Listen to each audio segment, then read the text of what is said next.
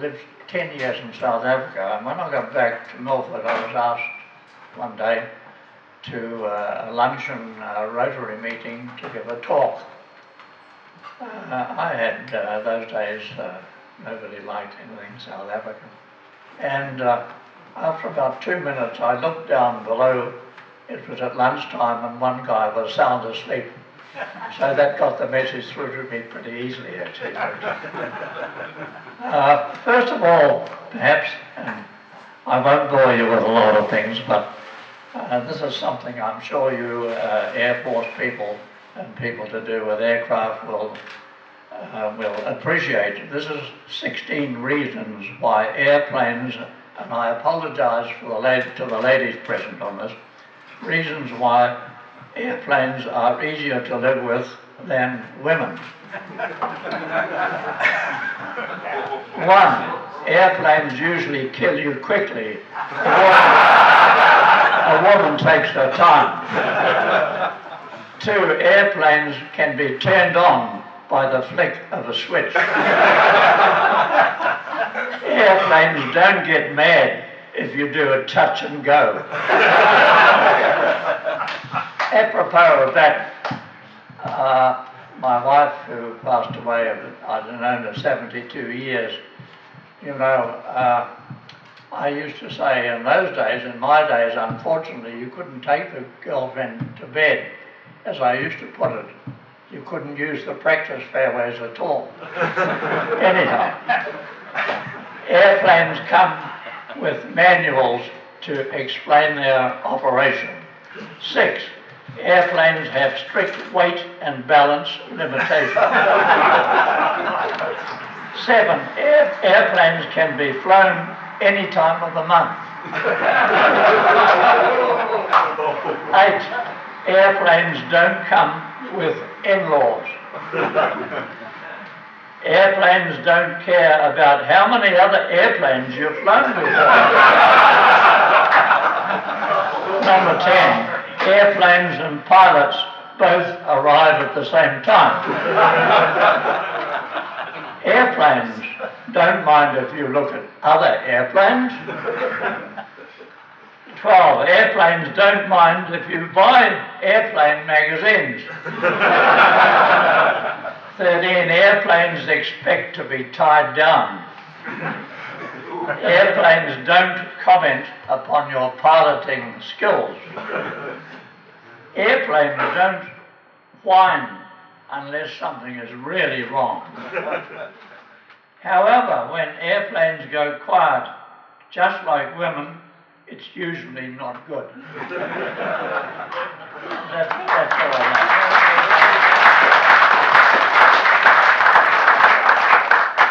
But now for the next 45 or 50 minutes or so,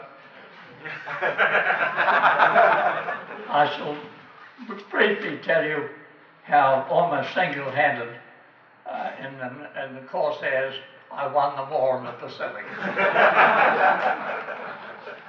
Like most people, I'm sure almost all the people who flew during the war, none of us had even got near an aircraft. I certainly didn't ever touch an aircraft until I got to Grosse Hill in Michigan, where we're going on to Stearman's.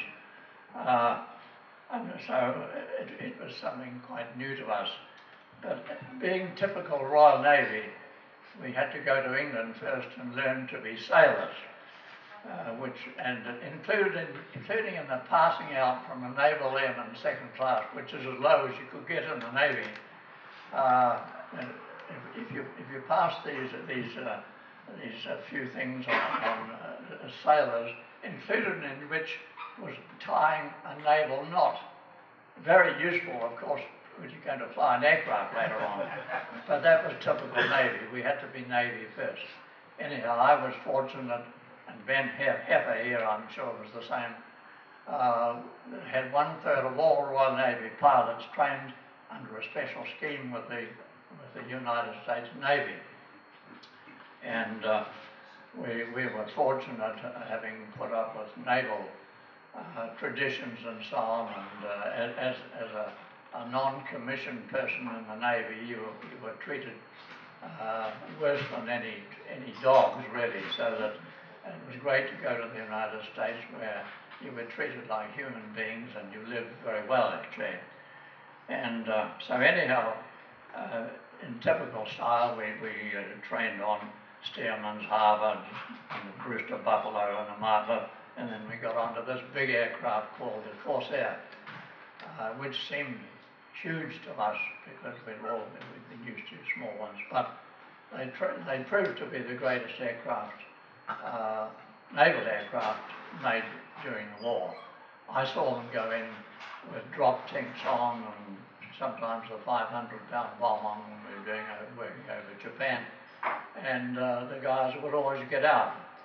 And they were just a very great aircraft actually, and the reason we got them, and I think the very reason I'm still here actually, because I might have been on swordfish or something like that, was that the Americans broke a lot of them getting onto the deck. They had to have a new system whereby if you got stuck behind the batsman, you couldn't see him. You had this big radial engine in front of you, and we had to develop a landing technique. You're turning right onto the deck and very near stall, and straighten the wings up and cut at the same time. On the way up to the Japanese theatre, I was on a carrier called Formidable. We called in at Leyte, I think it was, or one of the islands maybe, anyhow, one of the islands there. And quite a lot of New Zealand Air Force guys came aboard who were flying Corsairs by then. And inevitably talk got round about landing these things and so on, and they were a little tricky to land. And the question came up, we asked the guys, what do they land the Corsairs at? And they said, oh, about 80 to 90 knots. And we sort of chuckled because we bought them and we told them we landed them at 78 knots, which was about 5 knots above the stall. And they were fairly vicious stalling aircraft. And I'm sure the Air Force guys, they thought we were just shooting a line actually, that we'd bring them, but we had to bring them in slow and cut at the same time.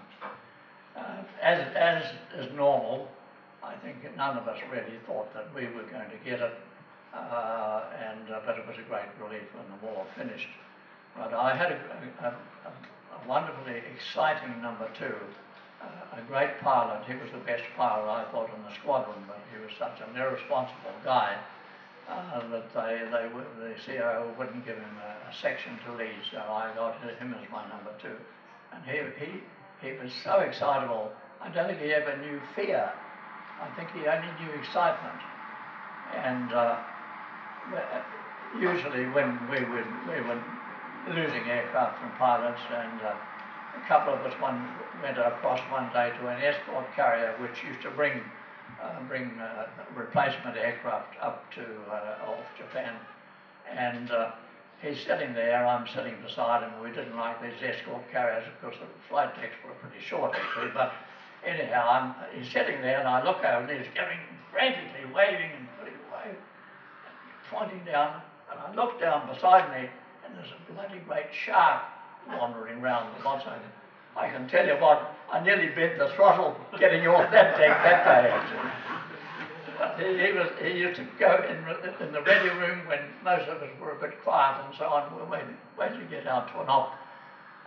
McCliskey, this fellow who came from Wanganui, he would run around the ready room reciting all the guns, formidable X number of guns and so on, because he said he was practicing. If he got shot down in Japan, he was going to tell them everything. Well, that's all I really have to say, fellows. But are there any Air Force fellows here, who flew Corsairs wartime? Nothing. Okay. I've become somewhat cynical, very cynical about war. The Iraq War was supposed to be weapons of mass destruction. It wasn't about that at all. It was because of oil. the next one which will come along, and there'll be other nations, I think, fighting. There are trillions of dollars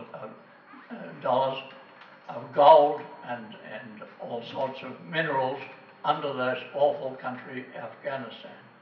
And I remember before the war ended to what they were going to do to Krupps and his ilk in Germany. 5 minutes after the war, they're all pals together and trading with each other. So for my money, wartime is mainly about money. Hitler, he had his God. Every country, every place you hear about, they have God, they have their own religion. I've become pretty cynical about that too.